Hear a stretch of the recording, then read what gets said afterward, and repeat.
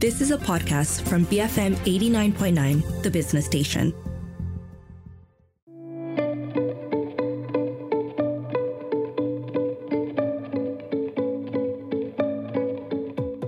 Good morning, this is Frida Liu. You're listening to Her Vantage, and this is where we speak to women of influence and leadership.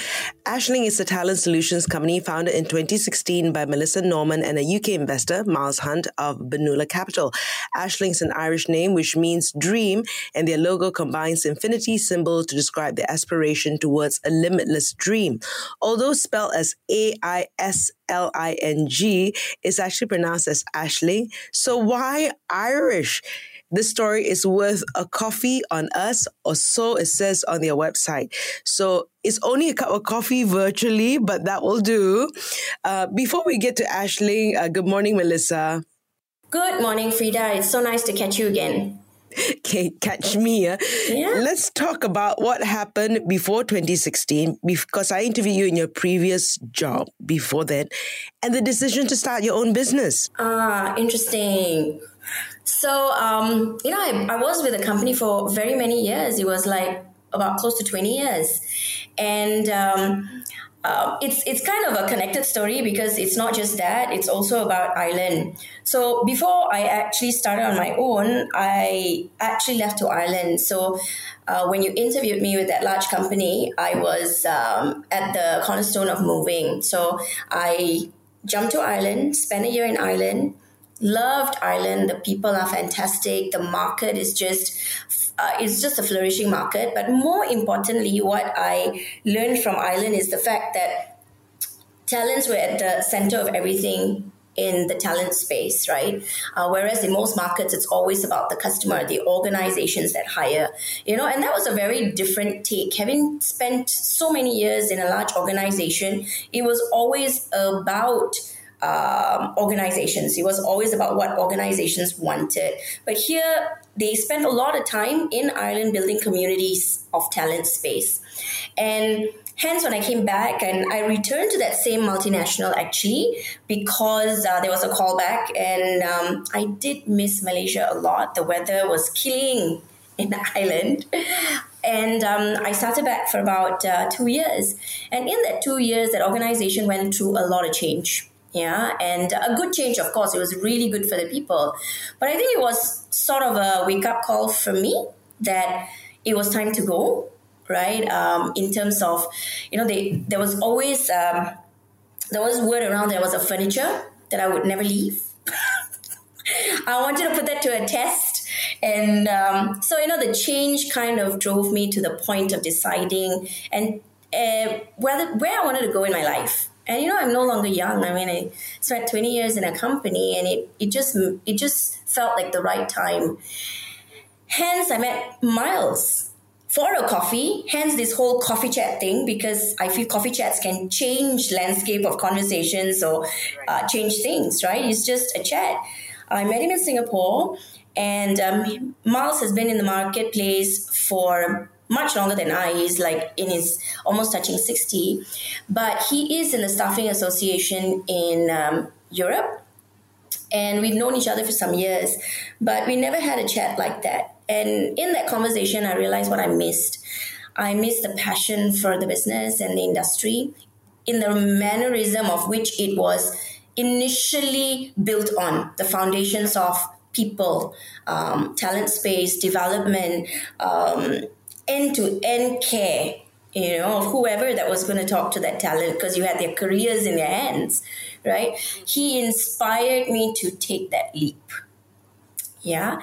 Hence, together with Miles, we decided we would start something that was different, unique, and put people as in talent in the center of whatever we did. And when I say people, I also mean clients, because clients are people too. Not treating everything as a transaction, but everything as a long-lasting partnership. The journey of cradle to grave, as we say it, right? Like from the start of a career to the end of a career. And with clients too, because clients go on that journey. Organizations, the people we deal with go on that journey too. So hence that happened. And Ashling, because I wanted to be reminded every day if I forgot, the intent and purpose of why I'm doing this. Okay. When you say this, right, at the initial part where you talk about, it's not just about the customer, but it's about the talent. And of course, you then said people, and people are the talent and also the people and the customers.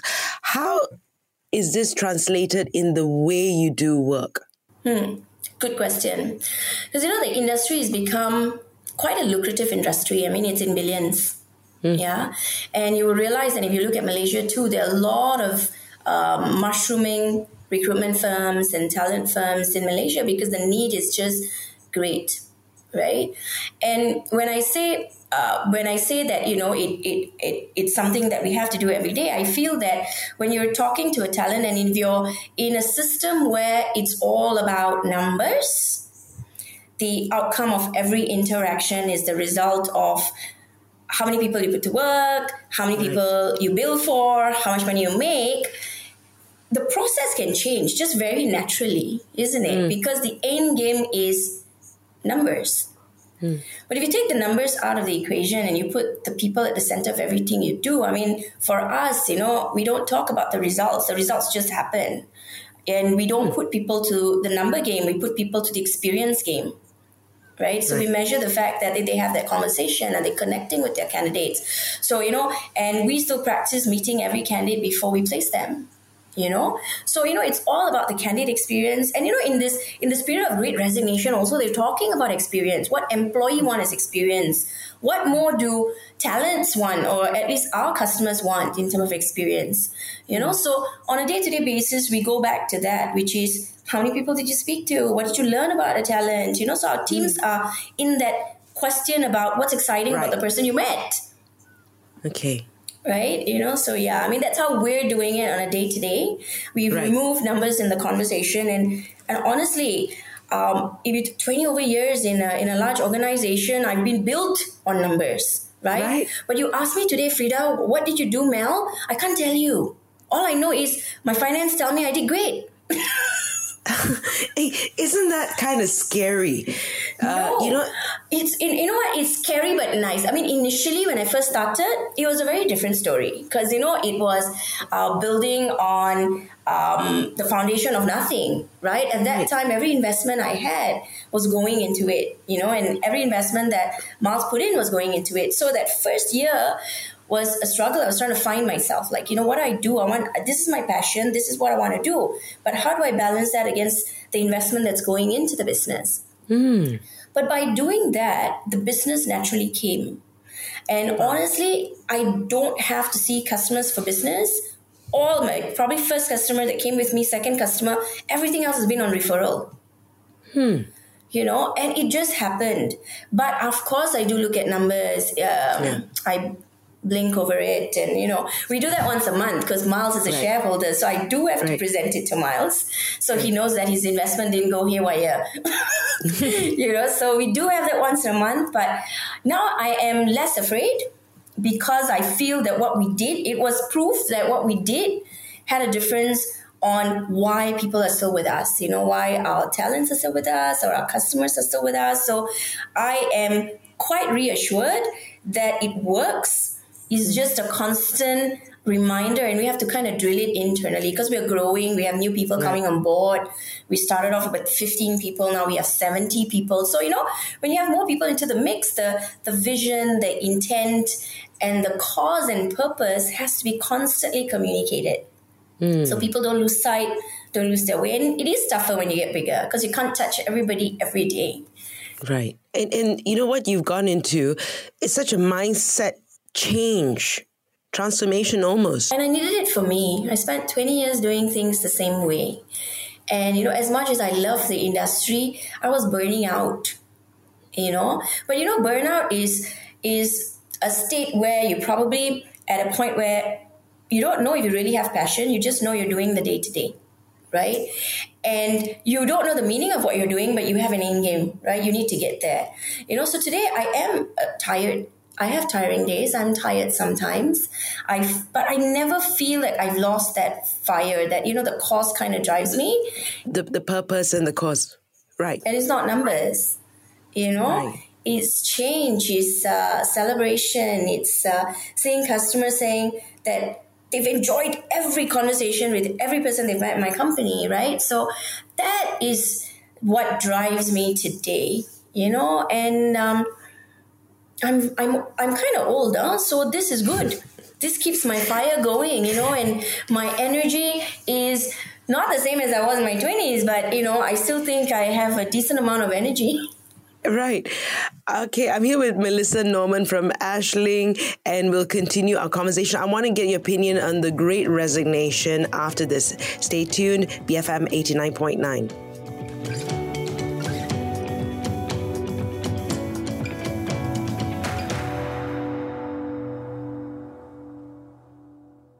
Business, finance, and music.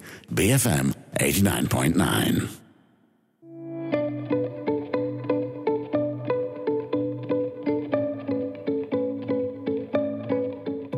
Good morning, this is Frida Liu. If you just joined us, it's Her Vantage. This is where we speak to women of influence and leadership. I'm here with Melissa Norman, a veteran in the talent space, and we're talking about her venture, Ashling, which started in 2016.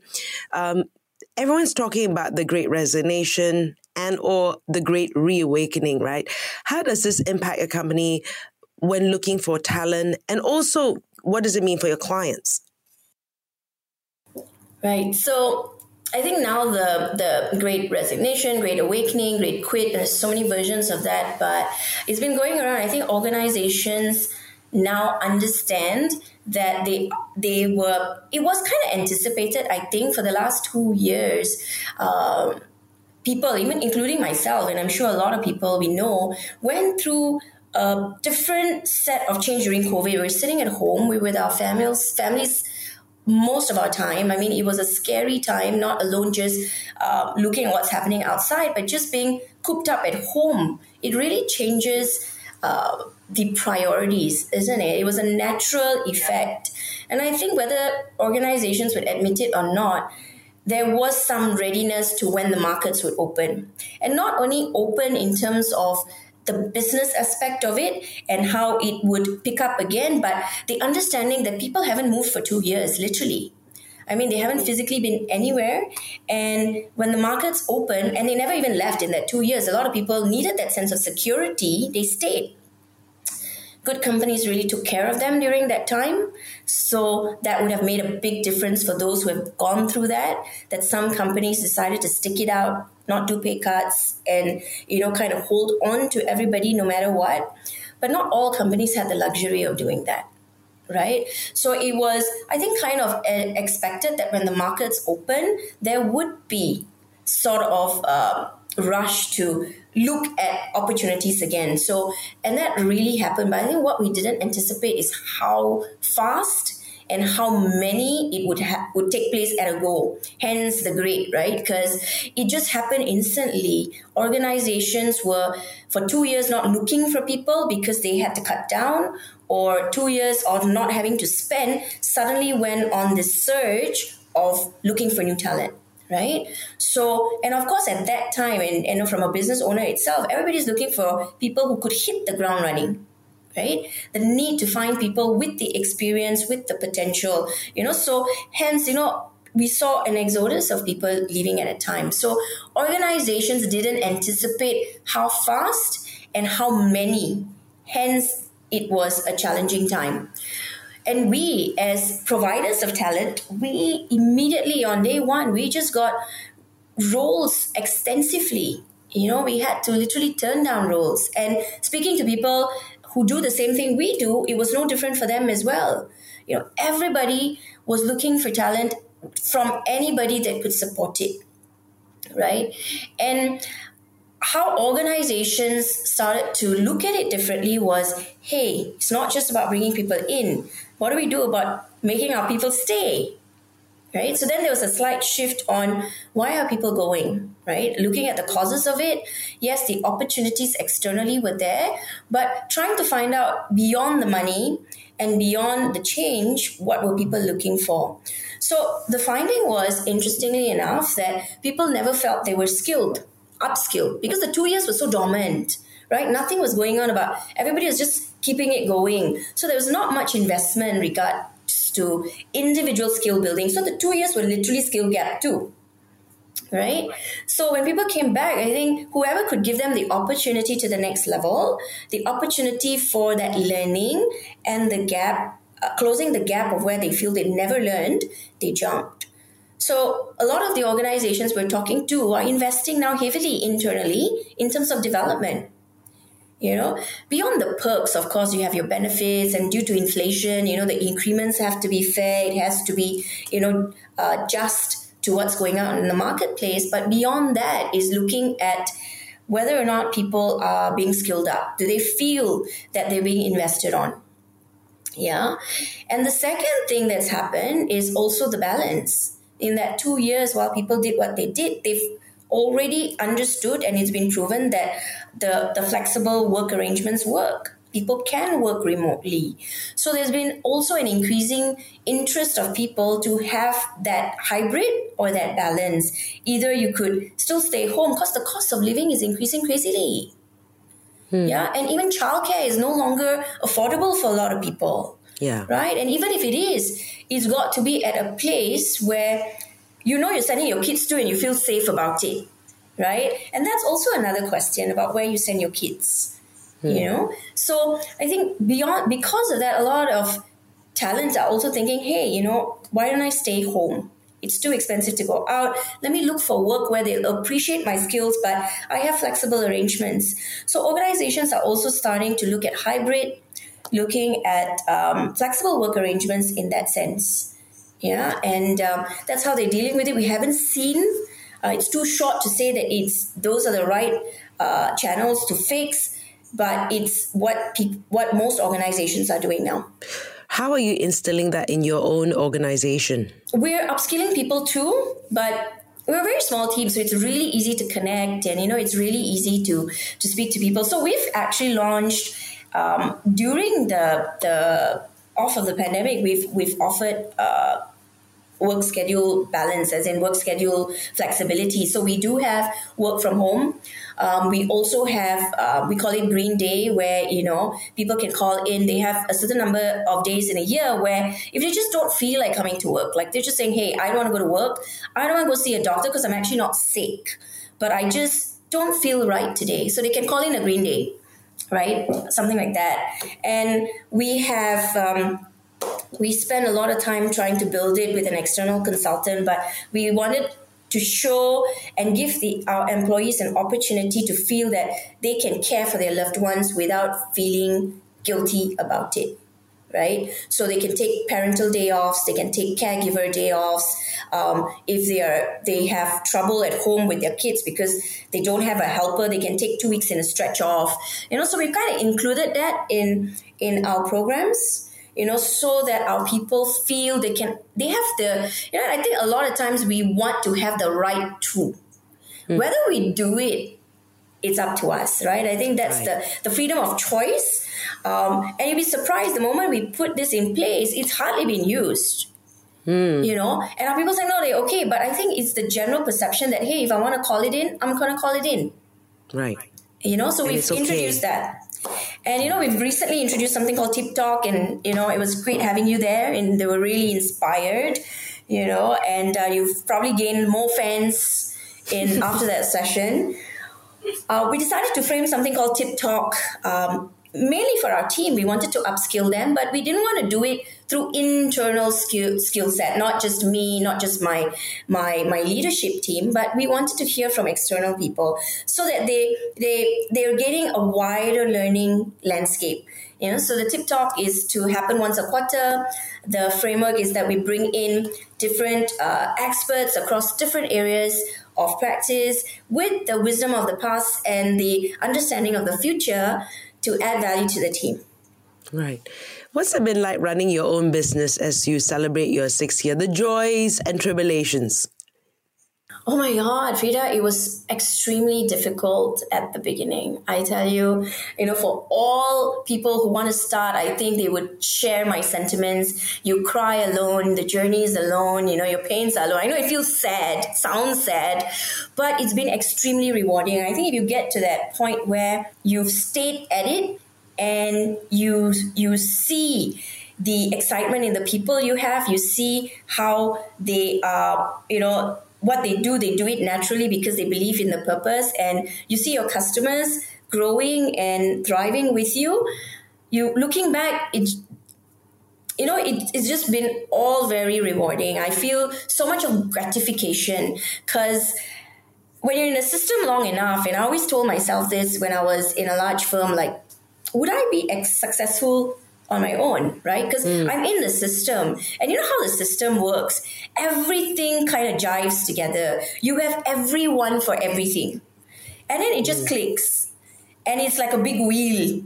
It just runs on its own. But in a smaller firm, you're the wheel, you know, right? So you're everything. You do everything initially. You step in a lot, and I always wondered, having been in such an organization of hundreds of people, am I going to still be the wheel, or am I just going to be a part of that wheel, right? So what I feel really great about is that I was tested and I'm not too bad. I could do it, the excitement of having to be on this journey is the fact that I actually could do it. And I think a lot of people can do it. It's just the fear that doesn't allow us to go across our comfort zone. Right. So future plans for Ashling, are you regional yet, or what other plans do you have? We do. We're talking about it. We're in a place where now we can decide where we want to be.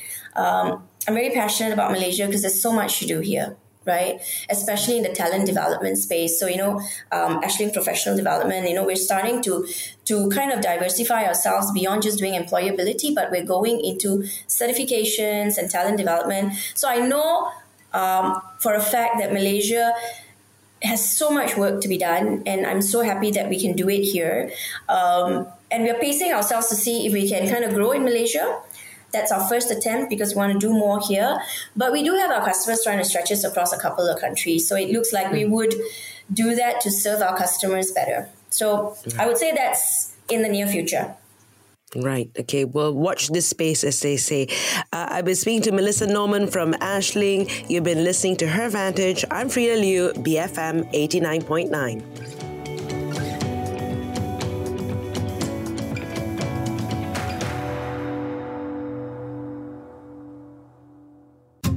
You have been listening to a podcast from BFM 89.9, the business station. For more stories of the same kind, download the BFM app.